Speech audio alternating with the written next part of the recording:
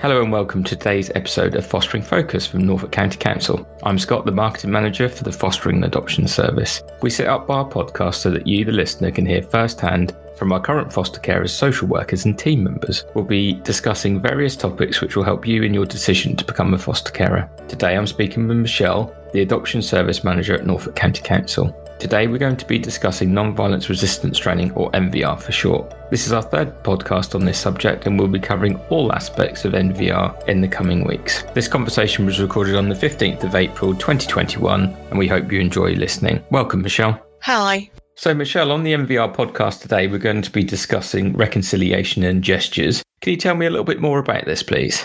Yeah, certainly. Reconciliation gestures are acts of kindness made towards a person regardless of their behaviour. And sometimes they're referred to as relational gestures, which I quite like.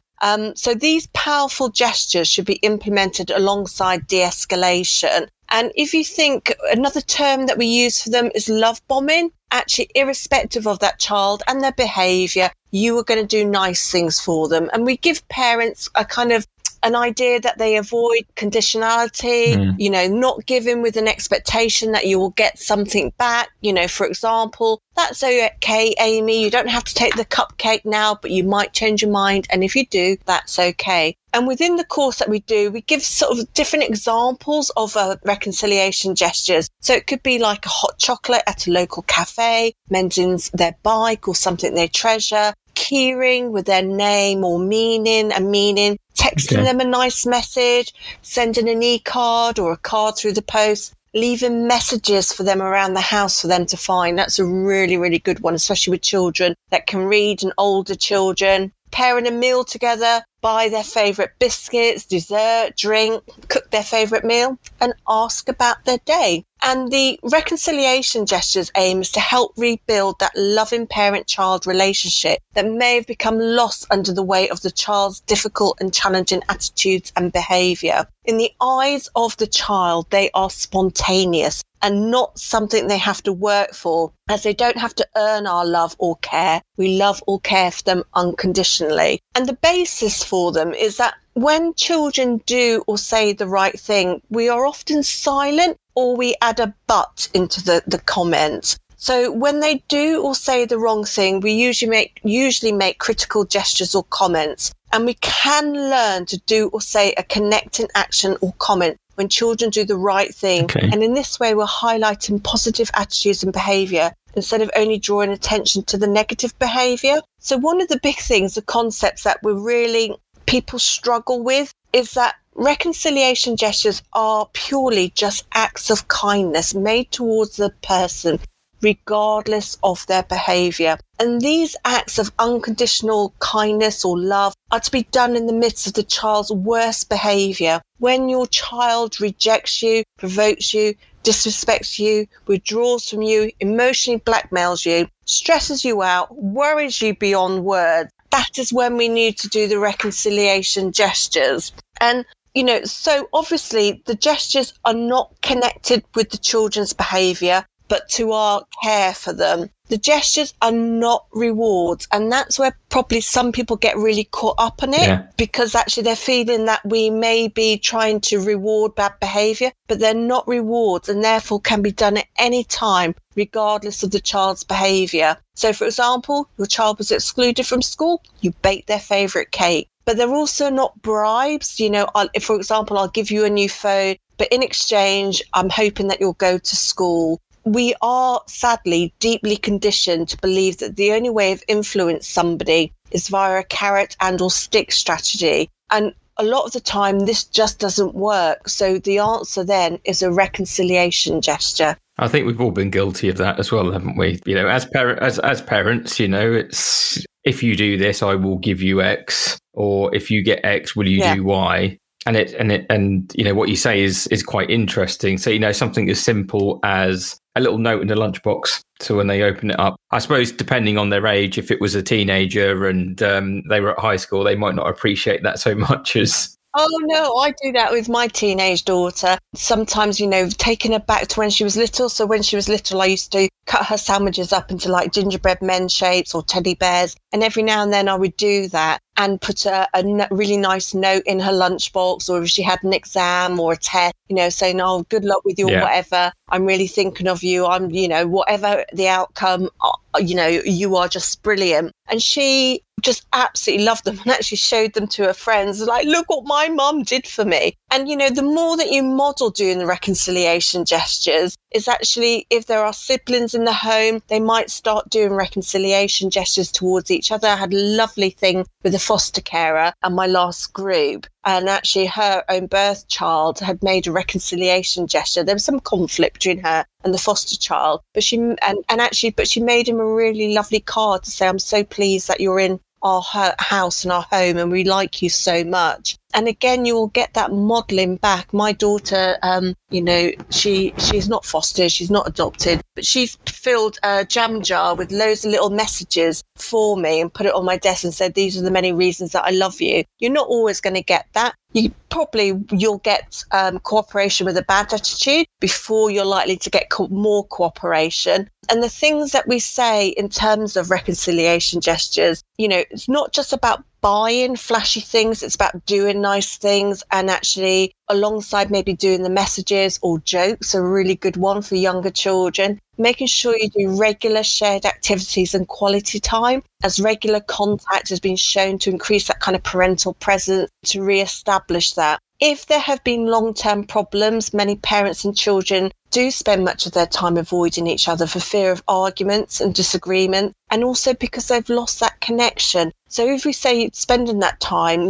if there have been difficulties, just make sure that time is short to begin with, rather than often, thinking I'm going to do this for a couple of hours. The shorter periods are better to start with to lessen the chance of negativity or escalation taking part. And another really good thing in terms of reconciliation is that reflective listening is a way of listening that allows the child to talk without interruption for a few minutes. And this reflective listening can be very helpful in helping to calm an angry or upset child. And the intention is to help change the child's mood, not their mind. And during that reflective listening, parents should not interrupt or offer solutions. I'm terribly guilty of that. And they should try to show an interest in a quiet and attentive manner. And we know all these things are not easy, but they absolutely play dividends when we use those reconciliation gestures. And Michelle, I can completely relate to that, having a teenage daughter myself. And actually, without realising it, and I haven't done the MVR course that you teach, but just sat and listened to her the other week when she was here and just let her get it off her chest, didn't interrupt, didn't give any advice, just sat there and listened and just asked her what she thought she should do. Absolutely. And I think a lot of the time, sometimes we're very good to kind of go into, well, you could do this, you could do that. Actually, they tend to know that and they just want you to listen to them and to be alongside them as that kind of connection. One of the things we do stress to people is that regarding a few pointers regarding reconciliation gestures, we say to parents and carers, do not expect you will feel like doing these gestures, but don't let it stop you from making them. And don't ever, ever expect any gratitude because we don't do them to want to have thanks. You do it for yourself as a reminder of your own love and care for that child. Yeah. We also say if it's easy for you to do a reconciliation gesture, it means that you're not really doing one. A reconciliation gesture can be really difficult to do because you are quite hurt or disheartened by the child's behaviour and attitude. And be prepared for it and do it anyway. And I suppose that goes back to your previous point, your child being expelled from school. That's going to be quite difficult, isn't it? That's serious ramifications. But then you are, you said baking the favourite cake, giving them their favourite meal or something. As parents, as our foster carers listening, or potential foster carers or potential adopters and adopters listening, that's hard, isn't it? That's hard to make that gesture when you have got all of that pent up upset in you of, I can't believe you've done this, or I can't believe that has happened. So But if it was just like, oh, I'm going to take you for a milkshake, come on, we'll go get a milkshake, that's not hard, is it? If you're giving them something just because you want them to stay on side, if you see what I mean. And it's like when you do a reconciliation gesture, it's about you as the adult reminding yourself that you love and care for this child. You're not given a present or a reward. So an example that I use in the training is, and I give an example of how I didn't do a reconciliation gesture. So my daughter went through a phase where she was loving iced coffee. And so we would stop at the local supermarket every morning on the way to school, which is a complete and utter faff, but that's another story. Anyway, I was in the supermarket on a Saturday and I saw the iced coffee that she liked and I bought 5. And I thought, that's really nice, actually, I'm preempting, blah, blah. So I put them in the fridge. And if I'd left them there for her to find, because reconciliation gestures, think of them as a surprise, then that would have been great. Instead, what I did was shouted my daughter's name. It's like, come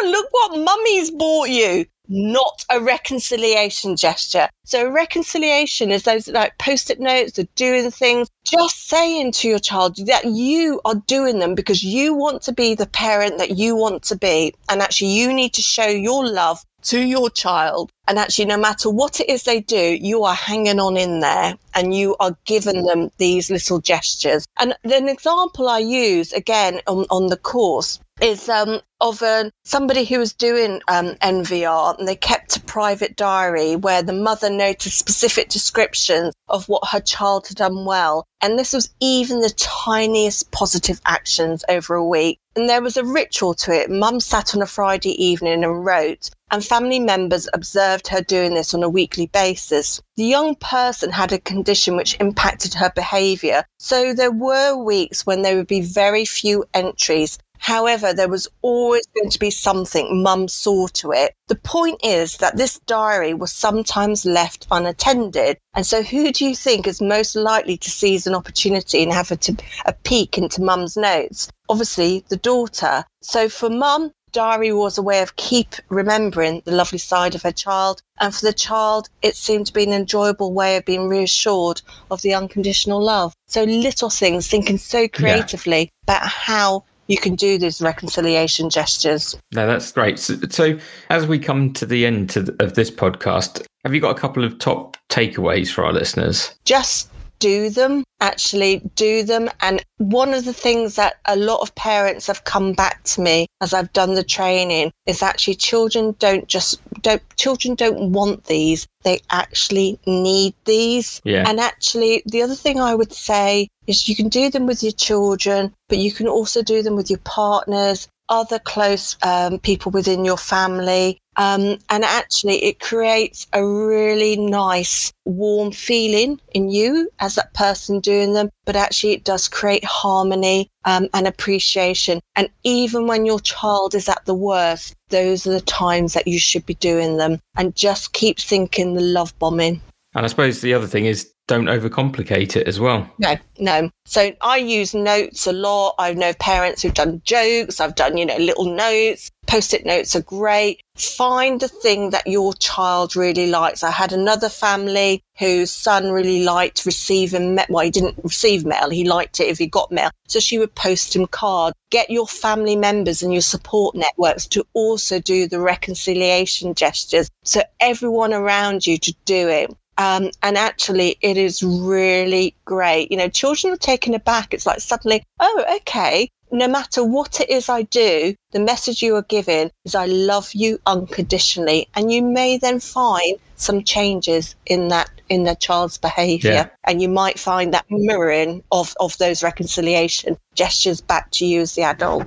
So something as simple as family members sending postcards from where they live if they don't live close by, or if they've gone to a day trip somewhere, pick a postcard up and send it over with a normal message. Thinking of you as we're here, just something simple. What we're trying to show to any child is no matter where I am, no matter what it is I'm doing, you are in my mind at all times and I am thinking of you. I'm holding you in my mind. And actually, I want to give the message to you, no matter what it is, I love you and I'm not going anywhere and you are not going to stop me from being the parent that I want to be. Yeah, I saw this and I thought of you approach for them to take it in. Well, Michelle, thank you again for your time on this podcast. Our next podcast will feature a foster carer and Clea, one of our supervising social workers. Michelle, the next one is going to be just an overview of what they found from the course and the takeaways. Is that what, yeah? Yeah, I guess it's just their take on it, really, about what they found useful. With the adopters, they had some real light bulb moments. A big thank you to yourself, Michelle. Until next time, this has been Fostering Focus. Bye. Thank you.